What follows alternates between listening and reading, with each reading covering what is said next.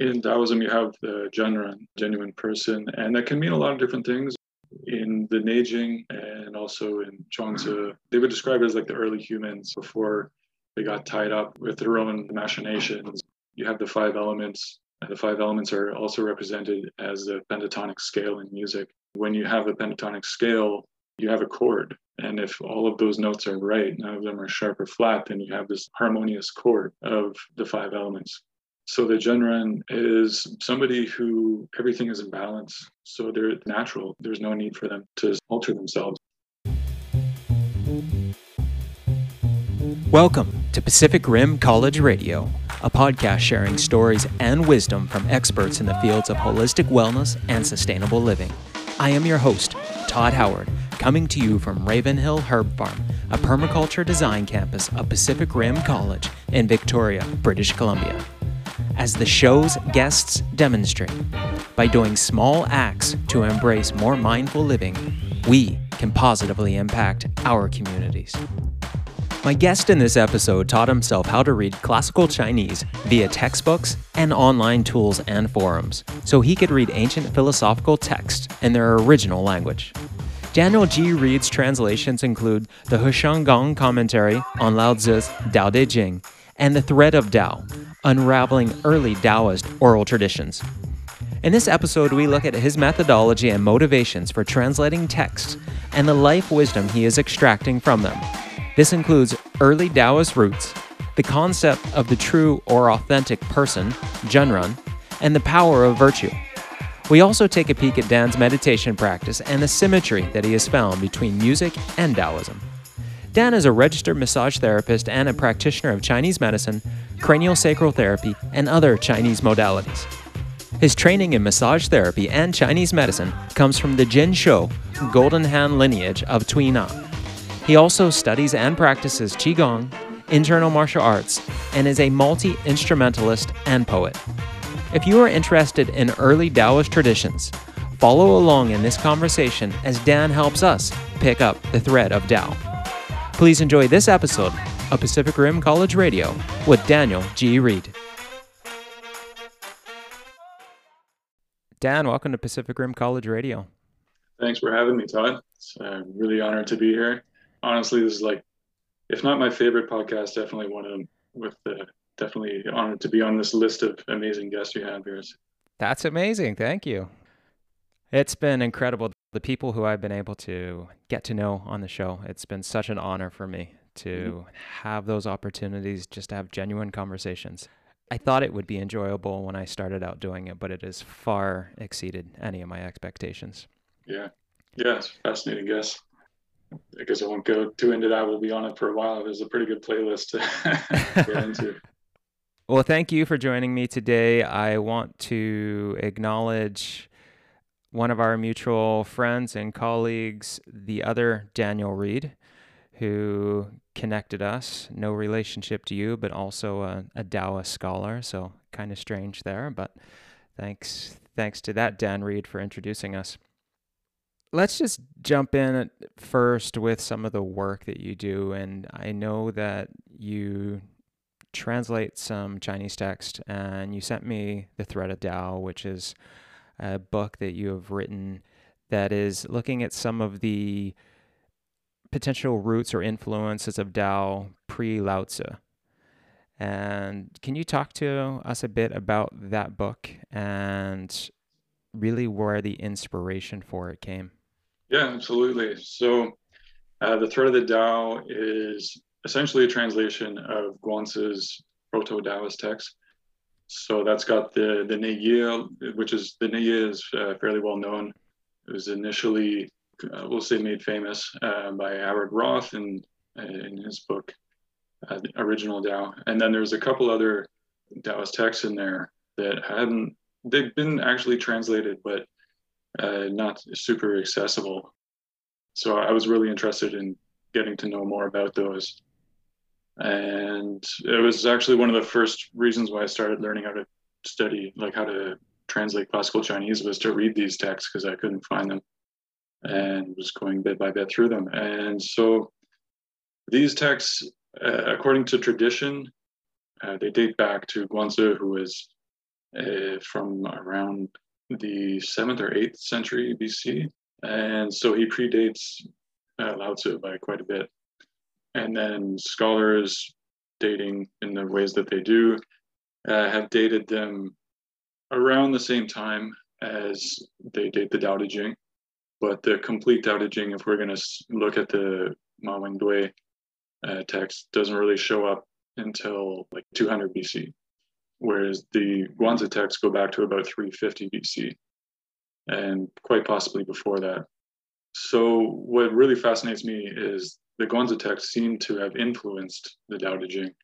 In a lot of ways, the Tao Te Ching, it kind of reads as though it's assuming that the readership is aware of the Guanzi text, because that culture of sort of self-cultivation, health practices that are largely reliant on the mind and calming the mind and the spirit and so forth, and sort of it's like a preventative medicine that's combined with sort of, I guess, what now we might call psychology, but it goes a lot deeper, as a lot of your listeners in Chinese medicine will understand. Psychology and the body and everything else are all intertwined in that theory. So it comes from the same sort of culture that gave rise to the Neijing, the Huangdi Neijing, and also the Tao Te Ching. The way that it's written, there's a lot of similarities to parts of the Tao Te Ching as well. Interestingly, some chapters that don't show up in the earliest version of the Tao Te Ching that we have. The Tao Te Ching is also focused on self-cultivation. It has a lot more political implications. A lot of people say it's primarily a political treatise with sort of undertones of self-cultivation. And so these Guanzi texts, the Neiye, which means internal work, it's also got the Xin Shu is the art of the heart mind, and the Bai Xin is purifying the heart mind. So Xin Shu is basically an old term for self-cultivation and meditation, and that, in my opinion, was expanded into the Neiye, and the Neiye means internal work, and it's kind of like there's your external work and then there's your internal work. And so the internal work is essentially Xin Shu. Xin Shu you can also find in some other sort of contemporaneous texts. There's the Guigutsu, you can find it later in the Huainenzi. You can also find it in Shunzi, who is Confucian. But that basically, I would say Shunzi is sort of Neo-Confucian before Neo-Confucianism. He has a lot of Taoist type ideas. Yeah, and so Guanzi goes back. Traditionally, Guanzi, he was a prime minister. He was known as a genius, and he understood everything about agriculture and war and politics and internal cultivation and just psychology and wisdom in general. So there's a huge encyclopedia of texts that are attributed to him, which were later compiled into the Guanzi. And what's also really fascinating to me is that, so the story of Lao Tzu is that he was an imperial librarian. And so if he was in the imperial library, a massive amount of the text in that library would be from Guanzi, because he was so well known as a master of everything to do with statecraft and running a nation. So he would have read these texts. And then when he left, to just kind of say, I'm not doing this, I'm not living here anymore, I can't deal with the chaos. And he was asked to write down the Tao Te Ching. A lot of the Tao Te Ching would have come from his learning. These texts that not a lot of people outside of the sort of elite circle would necessarily have access to.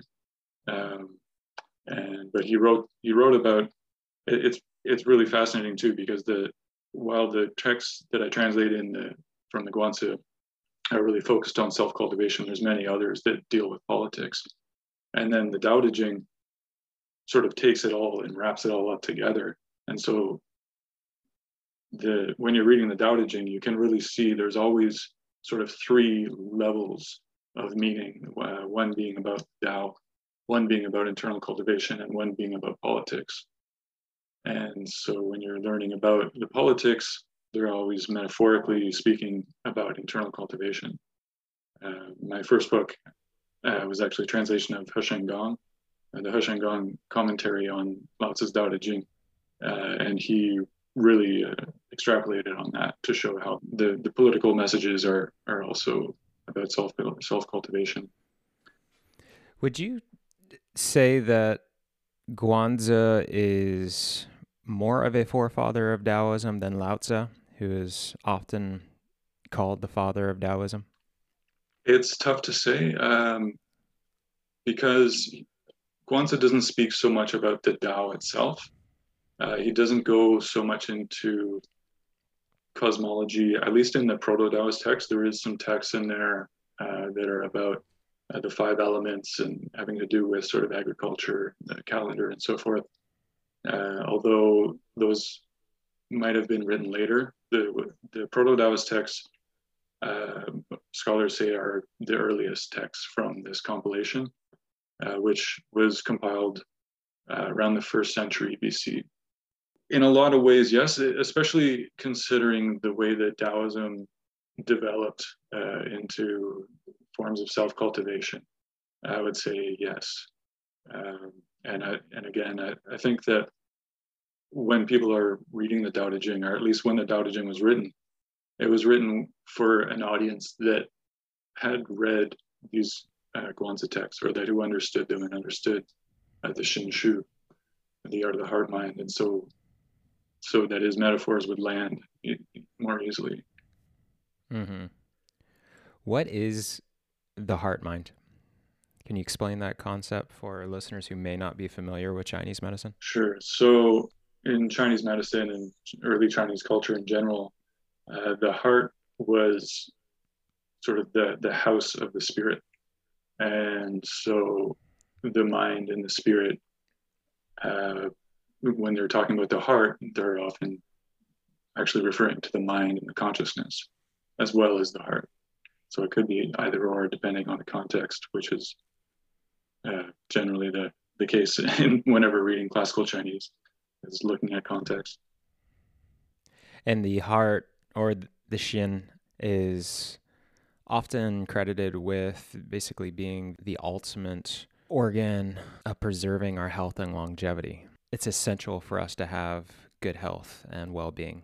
Yes, in a great manner of speaking, but it's essentially the heart mind is the emperor. If the emperor is not right, then everything else tends to go wrong. But at the same time, in Chinese medicine, they have this political sort of hierarchy, or whatever you want to call the metaphor for the organs. So the liver is the general, for example, and if the other organs are rebellious, then they can also overthrow the heart mind, and which kind of leads me on a couple of other tangents, actually. One, I guess I'll get back to, which is about how the heart mind is stated in the Shinshu as the emperor, and that's also found in the Neijing. So you get a bit more about how we can sort of cultivate the heart just ourselves without a physician, in order to sort of govern the body through the heart, through ourselves. But the other is that, in my opinion, it's really the heart. Yes, is very important, but the heart is intrinsically connected, especially with the kidneys. And the kidneys have this. It's like the water element, this sort of dark abyss water, and the heart is like the light. They talk in Chinese medicine about Shangming, which is the brilliance of the spirit that can sort of come and go in the heart. It has a lot to do with intelligence and inspiration, and creativity and so forth. But for that to come about, everything else has to sort of be in harmony. And so in Chinese medicine, we have the Sha Yin channel with the heart and the kidneys. And for somebody who's practicing self-cultivation, uh, sort of stilling those waters. Like Lao Tzu says, can you be so still that can you still the waters until the mud settles of its own? And the kidneys being connected with fear in Chinese medicine as well. And so just when somebody's practicing a stillness meditation, sitting meditation, getting to that point where the kidneys are nice and still, they're not sort of like rupturing and causing all sorts of ripples in the water. And then when it's still, it's like that light from the spirit can sort of shine off it, and there's that interaction. That's like the water can start to steam, and you can have this process, this very natural process that brings about health and a balance, and just all of the other wonderful things that are contained in our body when they're allowed to be at their natural state. I'm glad you mentioned Shenming, or spiritual brightness or spiritual intelligence. In the Neya, in your translation, it says the ultimate spiritual intelligence, luminous. It understands the myriad things. Right. Yeah. There's some interesting things in Chinese medicine that really explain about how, it's really important that our heart is in balance, because it's the heart that recognizes what else is going on in the body. And if the heart is not right, then it won't notice when we have liver qi stagnation, for example, that's causing all kinds of havoc, but the heart mind is just occupied with something else. And so those imbalances will go on until they become more and more serious. So, it's like the Shen Ming is luminous, it sees everything. And which is also part of the reason why the self-cultivation of Shen Shin Shu can regulate health, right? Because your body is going to feel, there's something wrong there. Okay, well, I'm going to kind of wait until that regulates itself, for example. It's the intuition of the heart. I'm curious, Dan, like this is quite a body of work to translate any classical Chinese text. What was your inspiration for looking at the Guanzi works and also the previous texts that you've translated? Well, largely, I didn't really feel like I had access to the sort of teachers that I would want to learn from. Well, actually, many that I would want to learn from, but I would have to have completely changed my life to follow them, And so I really wanted to be able to find a way to learn this through texts, like to understand the Tao Te Ching and its meanings.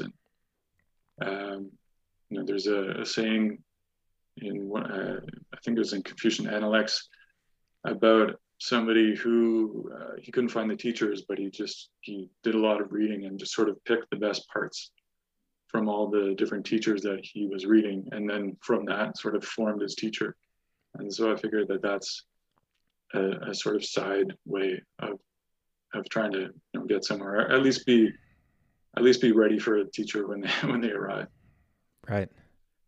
But it's not like you're just picking up a work that's in English and reading it, like Shakespeare or something. You actually taught yourself Chinese. Yeah. Is that correct? Correct. Well, classical Chinese, and also a bit of Mandarin, but I started learning classical Chinese several years before learning Mandarin, which I'm still quite a beginner at. Largely just because I was constantly seeing that if you really want to understand the Tao Te Ching, you need to read it in its original language. And so, I started just kind of looking at the characters and trying to understand the different meanings in the characters, and then seeing how, everyone who's read more than like 3 or 4 translations of the Tao Te Ching knows that there's just so many different ways that it can be translated. Yeah, I started with that, just kind of going through the characters, and then eventually started to understand some of the grammatical things that are going on there, and and just looked more into that, and it just became a hobby. Like I haven't had television for many years, and I never had a game console because I knew I would just never get that time back, and so translating and studying classical Chinese medicine just became like a pastime, a How did you learn the language? A bunch of different avenues. It's much easier to do now than it was back in like Arthur Whaley's time. So Arthur Whaley, is another translator who's self-taught. He also never learned modern Mandarin, but there's a couple books actually that I think he probably used that I also used. I knew you were going to ask me this, so I've got the names here. So one of them is Progressive Exercises in Chinese Written Language, and that's by Bullock. And that was published in 1912, so you can find it online, ethically, because the copyright's long expired. And another great one is An Introduction to Literary Chinese by Jay Brandt, that came out in 1927. But the first one, Progressive Exercises in Chinese Written Language, that one's like, it's really easy to follow. It's fun. It's a fun book to go through. But other things, if somebody wants to learn classical Chinese, Pulley Blank's Outline of Classical Chinese Grammar, that's a newer one. That's pretty essential. And also other good resources, there's a Stanford online classical Chinese course that's free. You just go chinesetext.stanford.edu, and those are all great resources. But beyond that, I mean, you have to start, you learn the radicals of the Chinese characters so that you can recognize them in the characters, and then it starts to become a bit easier to grasp new characters. And I mean, people have said to me a number of times, oh, that must have been so hard to learn classical Chinese without learning modern Mandarin first. But actually, I think it's simpler. It's a lot simpler in a way, because the grammar is a lot simpler, for one. And also, of course, it's not spoken. So anytime I'm trying to translate something, I've got all of my stuff on my computer. I can just look it up in dictionaries and double check everything in the grammar text. And what's especially useful beyond anything is ctext.org, chinesetext.org. And in that, you can take a phrase or a sentence or a word and punch it in, and it gives you like all the text for within like 100 years, if you want, that have that phrase and whatnot. And so you can see all the different ways that it's used.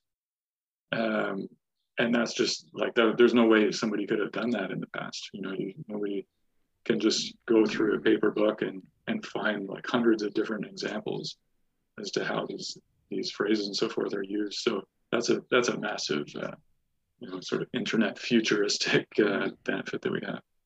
Yeah, that's so cool. How did you pick up the thread of the Tao? And by that, I mean, when did Taoism come into your life?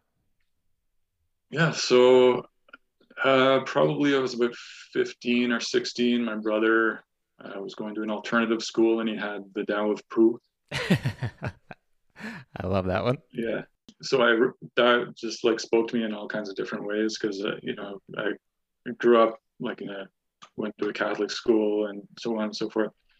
And so reading about Wu Wei and Duran and naturalness and things like that, it's just like, this makes complete sense. Like, why doesn't everybody know about this? Yeah, I'll give it a little bit of defense for that book too, because a lot of people sort of give it some shade. But it gives a good introduction, at least for a beginner, on things like Wu Wei and naturalness. It doesn't go much deeper than that, but it definitely gives you some info on that if you didn't have it before. But yeah, so from there, then in university, I studied communication studies and humanities as a double major at York University in Toronto. And so I think the first one was for an anthropology course. And I did a presentation on the Zen tea ceremony. So basically a cross of Japanese and Chinese tea ceremony, especially on the huts and so forth, tea huts. And when I was doing research for that, just seeing all the other books next to the ones I was looking for just blew my mind. They had Harold Roth's book, Original Tao, and just so many others. And so it just just devoured everything I could from there. And then going into especially used bookstores later. This one near my house at the time, or the house that I was living in, and they had tons of translations by Thomas Cleary and some others, and it's just like, there's such treasures, especially now, because 200 years ago, nobody had access to these texts unless you were like a Taoist initiate for the most part. So to be able to buy a translated version of these, for what, like $20, it's like this like cultural treasure. Like, I can't resist. So I just, grabbed everything I could from that and read them. And and the more you read, the more you read of each book, the more the other books start to make sense. You kind of get new ideas about things, and it's beautiful. The culture is just gorgeous. Mm-hmm. Now, I find a big part of lives of people who are scholars of the classic text or Taoism is the inner work, the Neigong, so to speak. What sort of inner work or practice do you have? Okay. So I practice Qigong and sitting meditation. I also practice some of the internal martial arts, Xingyi and Baguazhang.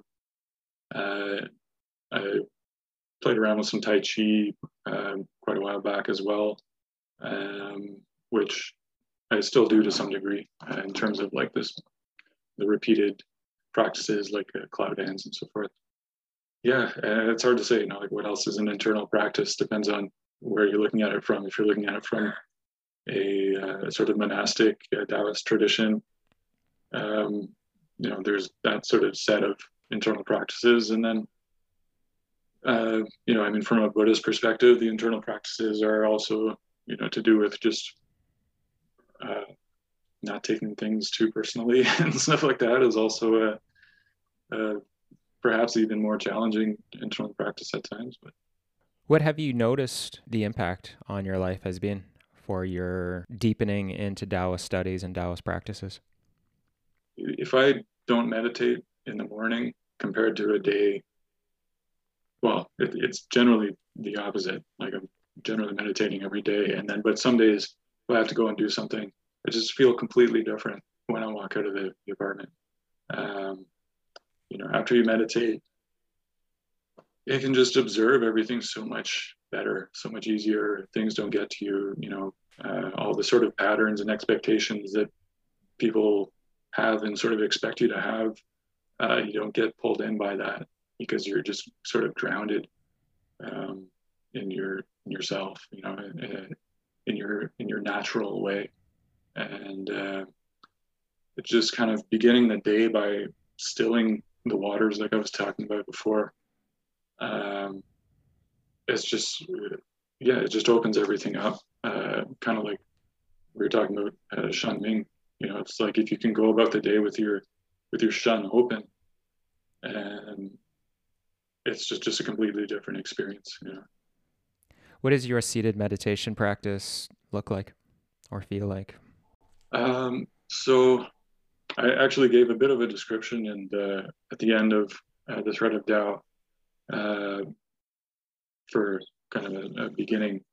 But basically, I'll sit down and on the floor with my cushion, and I'll start just like not even really meditating, just kind of sitting, getting used to sitting. And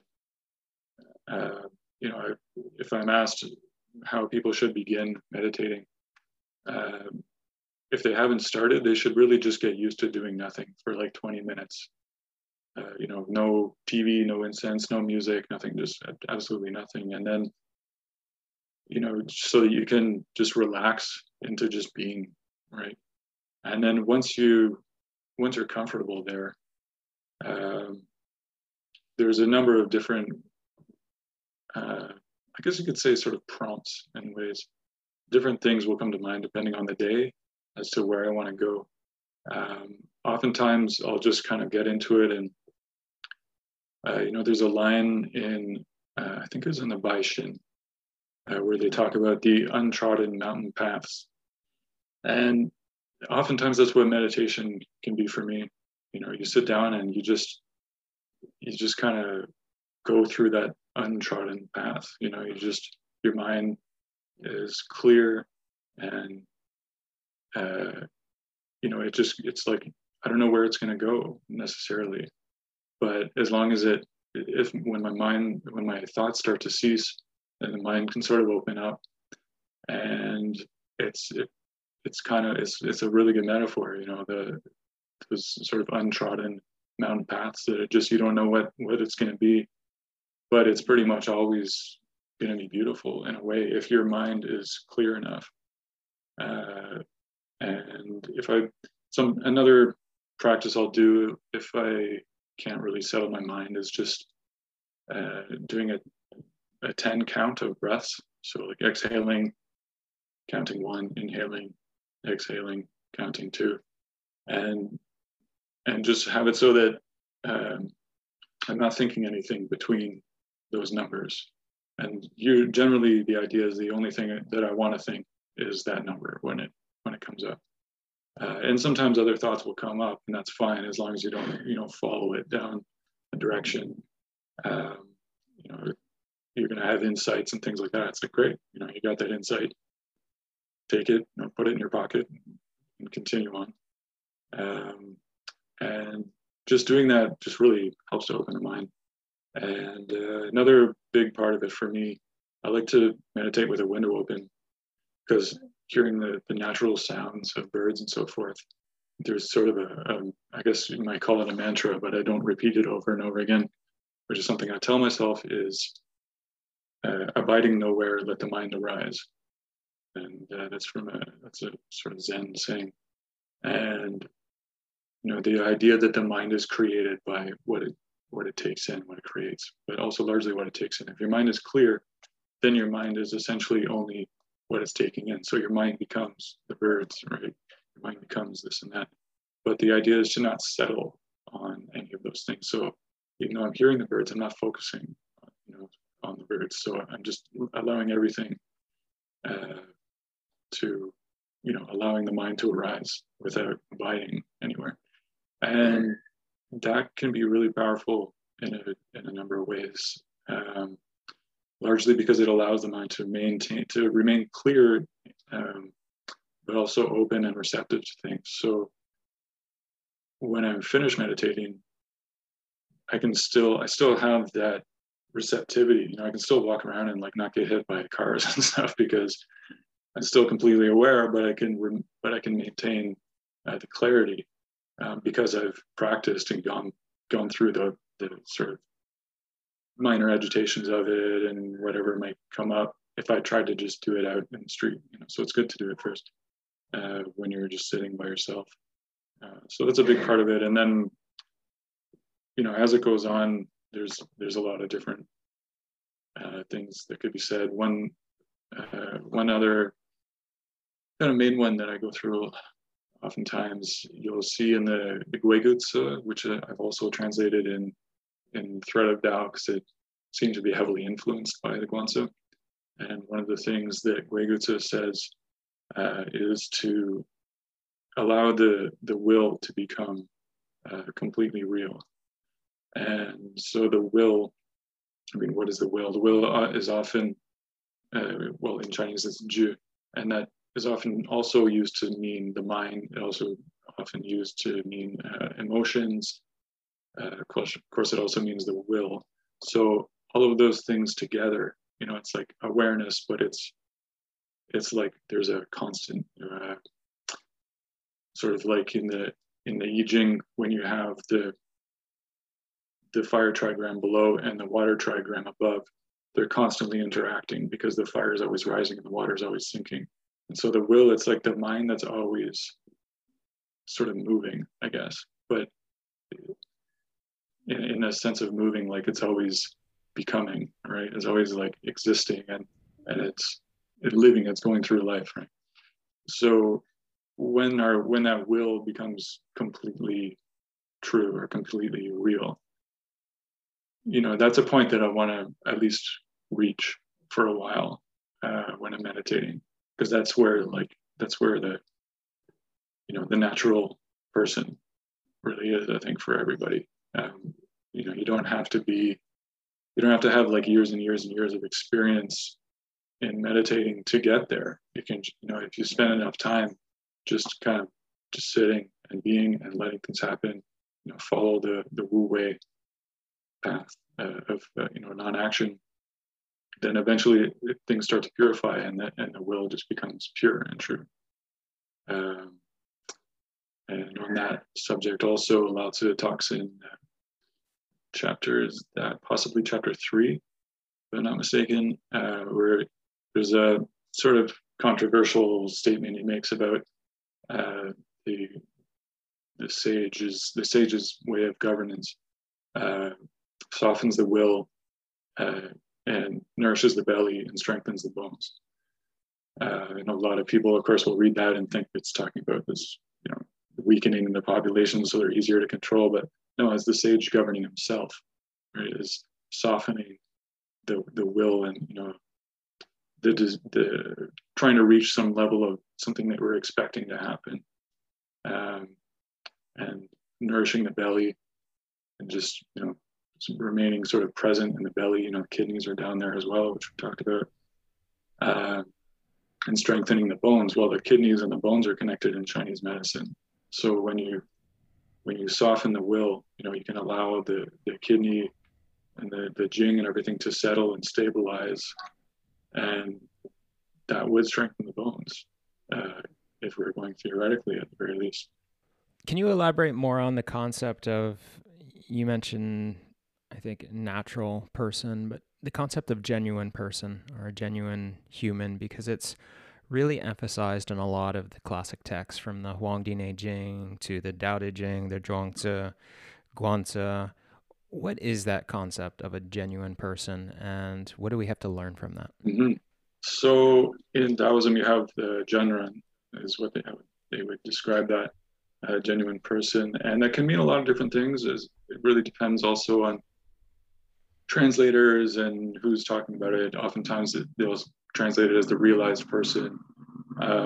In the Neijing and also in Zhuangzi, they would describe it as like the early humans, before they got tied up with their own sort of machinations, and somebody who's just really connected with nature, and like the five elements within them are in harmony. That's one way that I like to think about it, I suppose, is that you have the five elements, and the five elements are also represented as the pentatonic scale in music.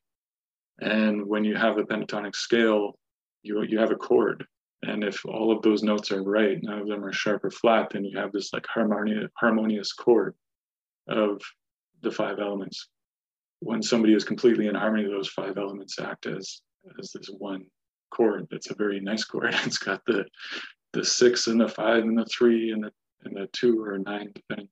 So the Zhenren is somebody who everything is in balance. So they're natural. There's no need for them to sort of alter themselves. Like when I was talking about the will becoming completely true, it's like when you feel that happening, it's sort of like understanding the difference of sprouts coming out and sprouts being pulled out, right? And you can feel the difference when you're going through that as to when it's sort of pushing on its own, kind of like that wood energy of the sprout moving up and out, and when it's your mind saying, oh, it should go here, it should be like this is the expectation that I'm supposed to reach this, and so that's when you're trying to pull, and that's not what you want to do. So that when the will is just naturally pushing through, there's none of that going on, and I think that's the base of the idea of Zhenren. But it can get really esoteric, I think, as well, if you go into monastic ideas about it. And it seems like, just from my perspective anyway, there's so much contrivance in the world today that I would hazard to say that probably most people aren't aware of what their Zhenren is, what their genuine person is, because we're always trying to conform to gain validation externally rather than focus more on the internal work and the internal peace and ease. Yeah, definitely. I mean, we have more things to sort of conform to. All of our conveniences end up making us, then we have to figure out how to fit into that convenience, and then we kind of forget our own ability to do these things. Is finding that Zhengrun, that genuine person in each of us, kind of akin to finding our purpose, finding our Tao? Yeah, I sure hope so, because it's not going to be much fun going through that purpose if it's not really, us being who we are. Right? It's hard for me to give like a sort of panacea type of advice on that. Maybe that call center is killing you, but maybe it's what you need to do right now so that you can make Yeah. and get to where you need to be. One of your translations, a verse in the Neyu, which I wrote down just because I love it, is when virtue has ripened, wisdom comes forth, and the myriad things attain fruition. Yeah. What is meant by virtue, or de, as in the Tao Te Ching? Okay. So this is a really broad subject. So I'm going to go over to Heshan Gong, my translation of the Heshan Gong commentary. In, I think it's chapter 50 or 51 of that, he gives a really key advice or sort of clarification about Du, where he says that Du is the one. So when we talk about, or maybe it was that the one refers to Du. So Du is basically, there's so many different ways to explain it, but it's like the yang of Tao in a way, because Tao is essentially it's like the setup, it's the principles of everything, and then virtue is sort of going through those principles. It's the nourishing aspect of that. It's like life is set up to be constantly going on, and that's because of the foundation, the sort of blueprint that everything is laid on is Tao. And then because of that foundation, there can be just this constant ongoing of life. And so, yeah, I mean, in sort of Western language, when people say God is love, it's this same sort of idea, I think, that it's the nurturing principle, but it's a lot different than God is love, because God is love comes from a very different tradition, that comes from a very different cultural place that was largely connected to its political ideas, whereas the Taoism was very countercultural for its time. It was very anti-authoritarian, but not just for the sake of being anti-authoritarian and rebellious, but because they realized that this is the way nature works. They understood by looking at the body and how the body gets healthy, that when the body lives its natural way, it's the most healthy and it's the most resilient to illness. So virtue is just all tied up with that. Whaley actually translates virtue as the power. Mm-hmm. And so when I read this from that perspective, when power has ripened, wisdom comes forth. I see the power as basically us attaining that Zhengrun, that genuine person, attaining that authentic version of us. And once we've done that and we can live in that state of power, then the wisdom will come forth and the myriad things attain fruition. The myriad things fall into place. Yeah, well, when we reach that level of stability, those things start to happen. I mean, that's essentially virtue. It's essentially coming in. We've made the space where we've settled. The sort of image of Tao is more clear, and virtue can sort of come through it, right? It's like the traffic is cleared, and now virtue can come through the roads, and so its power goes through us, and it starts to heal us and bring us back to that image of Tao. The Tao Te Ching's one of the chapters says Tao is like pulling a bow. What's high becomes low, and what's low becomes high, and it fills in fills in the dirt like this, right? It fills in the holes and so forth, and it just balances everything and brings it back. And so that's virtue. That's virtue that's doing that. I'm going to shift gears here for a bit because I see a guitar behind you. Yeah. You talked about the pentatonic scale in the way that a musician would. And I have found in so many people who I've interviewed, especially Taoist scholars, there's a passion for music, and most of them are musicians. You're a musician, correct? Correct. Yeah. Yeah. And has that influenced your path of Tao, or has your path of Taoism influenced your music? And have you also seen that kind of common thread with the people who you've known who are more aware of Taoism?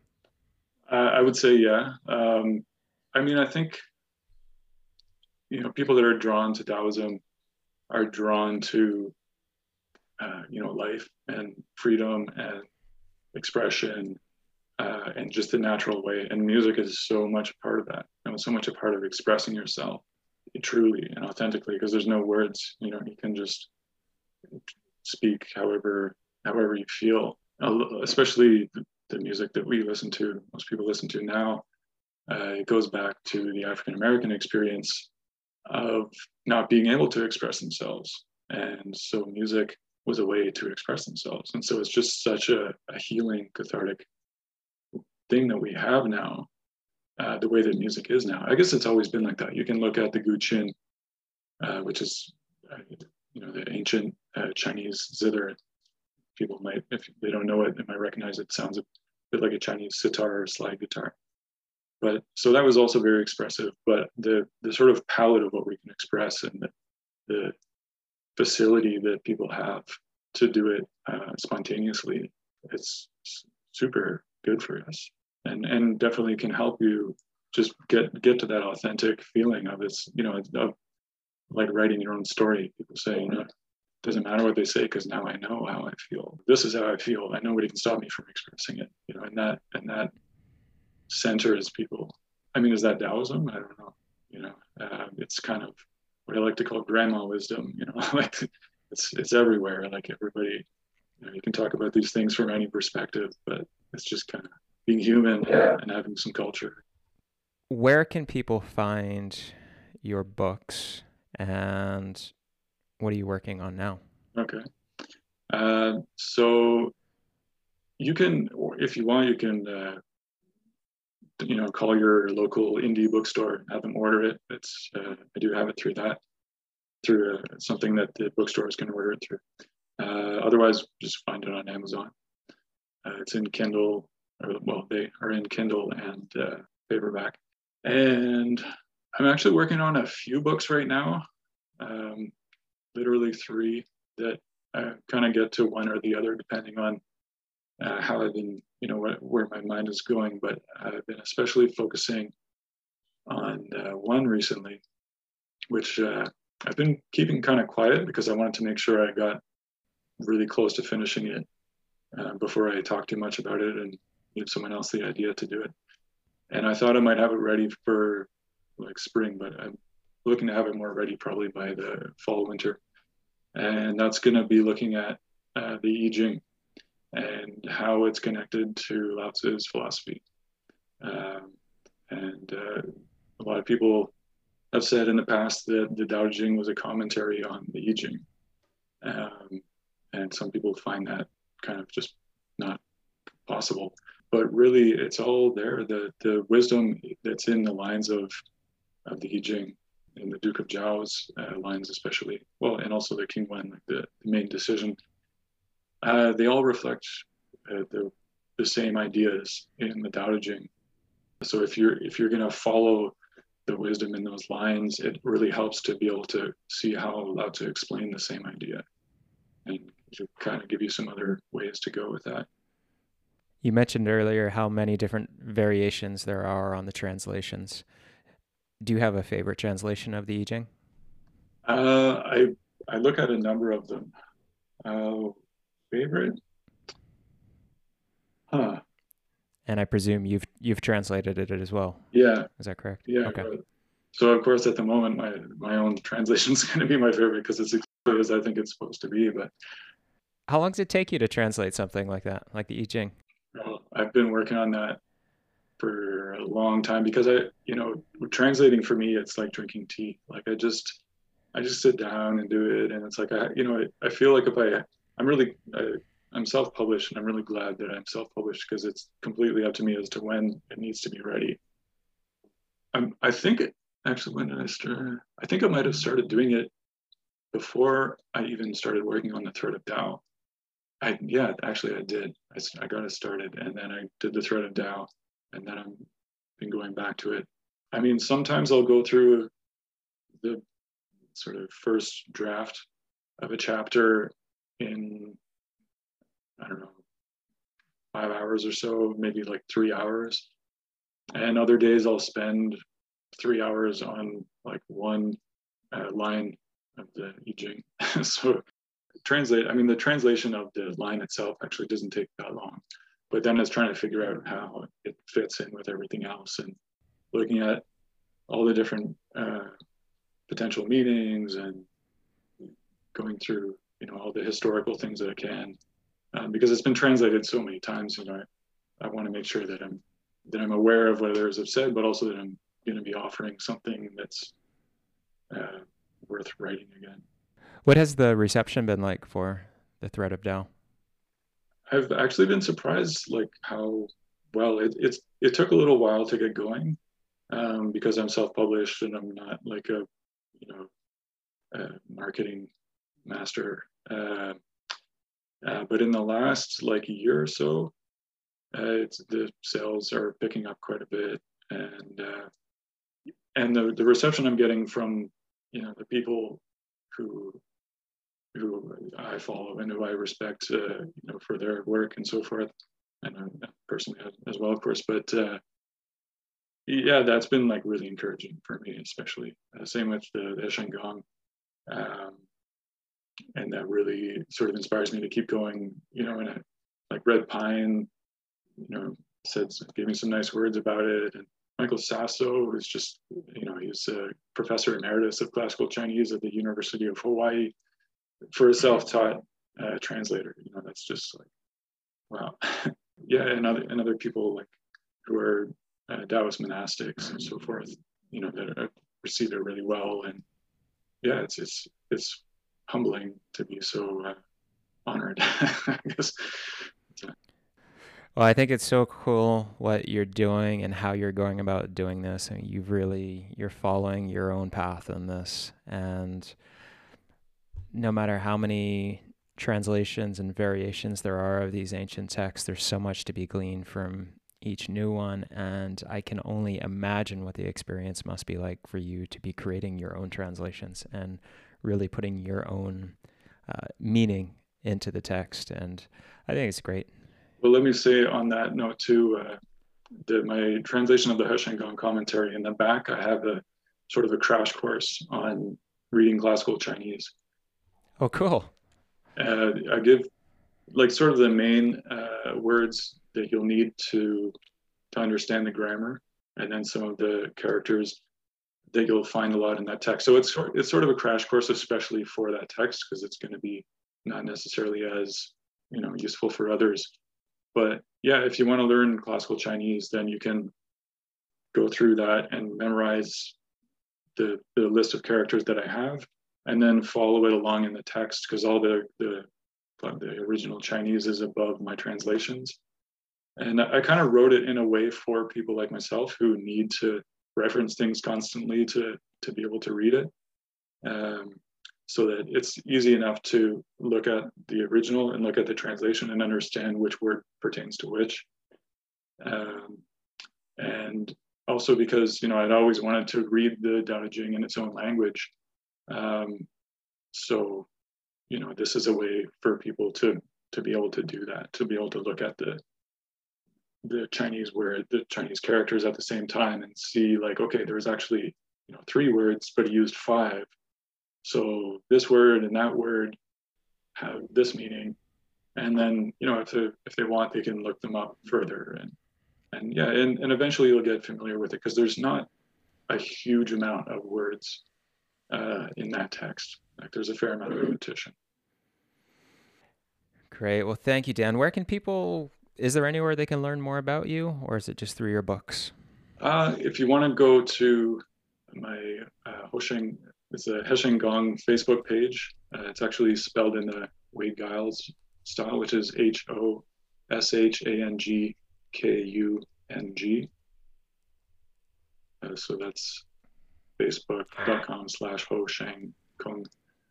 Okay. Yeah, I've got some, it's kind of a blog thing that I get to every once in a while. When I have new stuff out, I'll put something up there as well. Perfect. Well, I'll put that in the show notes as well as links to the 2 books. Really appreciate you taking the time to meet with me today. It's been great to get to know you a bit. That was my pleasure. It's great to talk with you. And thank you for the work that you're doing. It's always a joy for me anyway, to be able to read the work and to learn more about the ancient philosophies and to be able to hopefully become a better Genrun, a more genuine person. Well, I'm honored. Thank you. All right. Thanks so much, Dan. Have a great one. Thanks for listening to this episode of Pacific Rim College Radio with Daniel G. Reed. For more about Dan and his translations, please visit his Facebook page, Hosheng Kung. That's HOSHANGKUNG at facebook.com.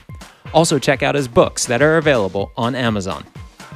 If you are interested in studying Chinese medicine, the School of Acupuncture and Chinese Medicine at Pacific Rim College offers world-renowned multi-year programs including world's first study options combining acupuncture with Western herbal medicine and holistic nutrition.